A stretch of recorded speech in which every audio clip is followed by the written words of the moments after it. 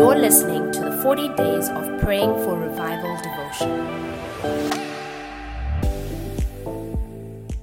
21 days of praying for revival. I immediately think of Daniel setting his face to fast and pray. He prayed for 21 days. What I find most interesting is that there is no indication that he knew it was going to take 21 days before the angel Gabriel broke through the principalities to bring word and vision to him.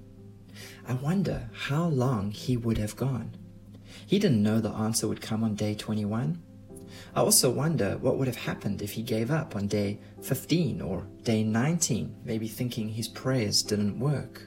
Would he still have seen the results of his prayer? This is so similar to the disciples in the upper room. Jesus said, "Tarry in Jerusalem until you are clothed with power from above." He didn't say how long they were to wait there, and he didn't tell them what the answer would look like. Both Daniel and the early disciples were praying until. They didn't know what the answer would be or how long it would take. Daniel's came in 21 days, the disciples tarried 10 days. They were not on a prayer and fasting program or some spiritual experiment with a start and a finish date and key points and Bible readings and meal plans that they could follow each day. They were just there, praying until, not sure of what exactly would happen. This is where we get the acronym PUSH. Pray until something happens. English preacher Sidler Baxter, when he was 85 years of age, said, "I have pastored only 3 churches in my more than 60 years of ministry. We had revival in every one, and not one of them came as a result of my preaching. They came as a result of the membership entering into a covenant to pray until revival came." And it did come every time. They prayed until revival came. They didn't know when it would or how it would. They just committed until. He called it a covenant of prayer. And that's a word we don't hear too often, covenant. It is the highest commitment. It is marriage. It's for better or worse. It's for come what may. This is where you will find me on my knees until the answer comes, and in whatever shape it comes. The faith mission that sent Duncan Campbell started also with a covenant to pray. It says that some people gathered to seek God in prayer each day after work. Sometimes they prayed right through the night until dawn. But a day came when the very room was shaken, as in the days of the early church, and they were filled with the Holy Spirit and with joy unspeakable and full of glory. They prayed until the room was shaken and until the Holy Spirit was given. They prayed until. There is something about result-orientated prayer, praying until. It's just so biblical, and it's so effective. It's how our Lord taught and inspired us to pray. It is different to praying for the sake of praying.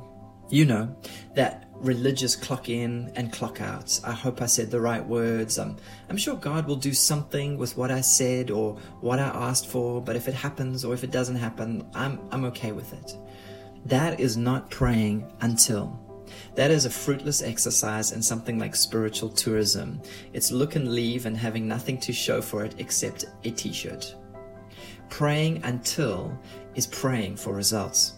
It's what is needed if we are to see revival sweep our land and fill our churches.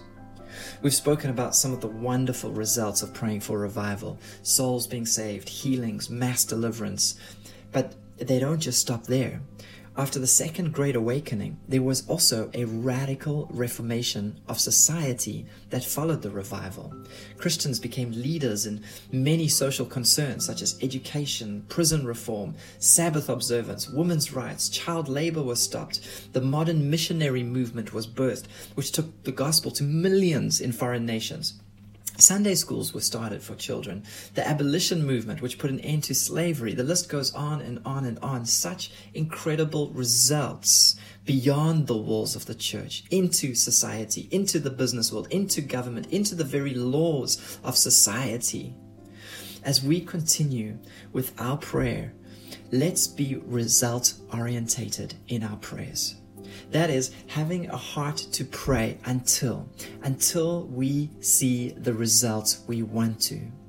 We are not participating in a spiritual exercise with maybe we will see what we're looking for, or maybe we won't.